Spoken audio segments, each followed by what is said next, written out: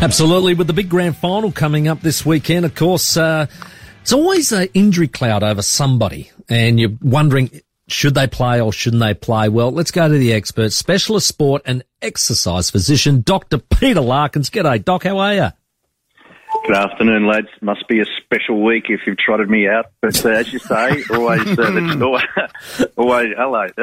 boys. Always the challenges of the September decisions, I call them. They're a little bit different from home and away. Look, Doc, I remember being in a grand final where a guy had a hammy going in, a guy had, I think, a calf, and myself, I had an ankle.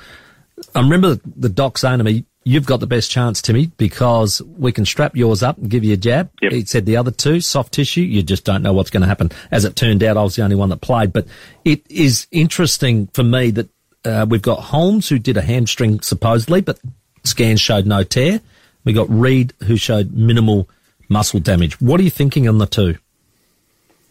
Look, I think soft tissue is the hardest ones to hide. You're right. There are a number of injuries that you've got what I call medical manipulation available, which allows you to block pain and not do further damage. But when you're talking about the common soft tissue injuries, and you've just talked about hammies, you talked about groins with Reid, and I'll throw calf in there because that's not one we have to talk about, fortunately, but there's been a few that have failed as a result of that. So the options on medical management, medical help, are quite limited, and the difficulty of losing a player early in the match is obviously critical. And Holmes, you mentioned the scans. It's interesting. I'll just make a comment on that. That what the words that the clubs use very carefully. They say that the scans were encouraging, or they're optimistic. The scans don't show that there's a significant problem. They don't say they're clear, and that's because they don't want to give out the detailed information. So I think Reid, in some ways, is less likely to be at his best because he's got a massive soft tissue injury history. He and his brother got the world record for brothers in AFL, I think, for the most number of quads, calves, between Sam and Ben. But if you said to me, is it possible to give some pain management for an adductor injury up high in the groin? It is, whereas a hamstring, you can't jab it up. You can't put a block in it to stop feeling it. So it's a massive risk. And they're talking about nerve pain or neural pain, as it's called. But even so, that can still end up having a tight or a sore hamstring. So you really rely a bit on the honesty and the intuition of the player here to put their hand up and tell you whether they're absolutely right, because you can't do a fitness test properly, the day before a grand final for those two injuries. Lee Matthews told us this week, if it's a leg injury, you're basically out as a rule of thumb. If it's not legs, it's easier to manage as you need your legs to run. Are you along those thoughts, Doc? Yeah, 100%, Rowie. I mean, I don't know whether you carried something into a match knowing that you're a bit worried, and you got a little bit of help from the excellent Crows medical staff that you used to have looking after you, myself included.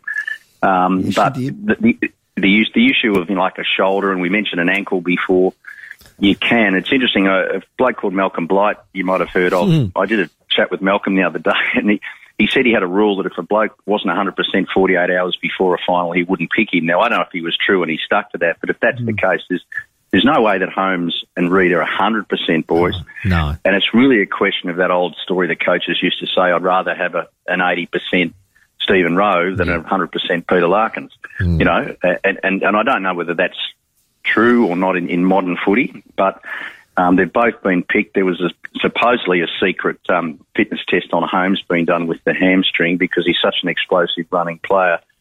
And Reid, with a groin you can run in a straight line, guys. You can even kick a little bit, even with it, but you can't jump and change direction. And he's got to be second ruck and running around. So. Yes.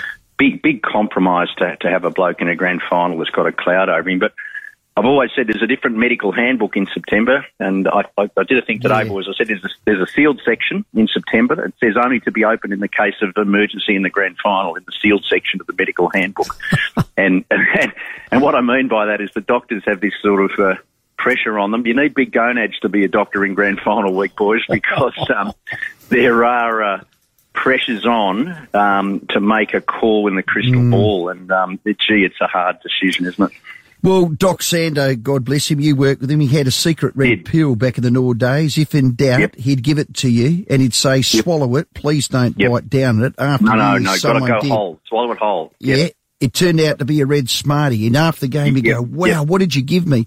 It's between the ears, basically. Some can 100%. Play with them, Doc, and some can't. Yeah, look, I know you can, but as you know, if you're a player who's done a hammy, and we saw Holmes's reaction and he hit the ground, and even if it was just a spasm and a tight hammy, you know, within a 5-day turnaround, which is really effectively all he's had, you know, there's no red Smartie. I mean, it is between the ears. You know, Jack Dyer used to say 90% of success in sport is half mental, and I'm never sure what Jack Dyer meant by that. But Jack had a few terms we never quite got our head around when he was commentating on footy. But you're right. Look, I mean, it's mind over matter. But I get that intuitively as a player, you both know you're either right or you're not, and you don't want to compromise your teammates. You don't want to let people down.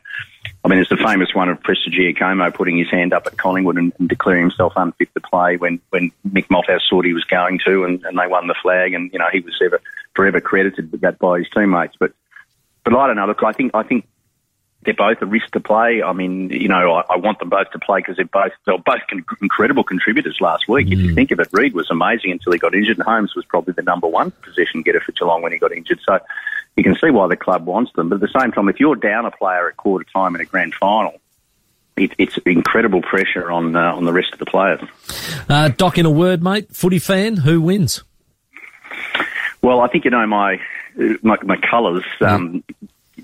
So who wins? Look, I do think Geelong has got everything lined up. I mean, they missed out in 20 when they had some troubles. Last year they missed out again. I think there's a steely resolve and a real efficiency about their way go about. They won't be intimidated by the bigger size Collingwood, Sydney boys the way Collingwood was last week.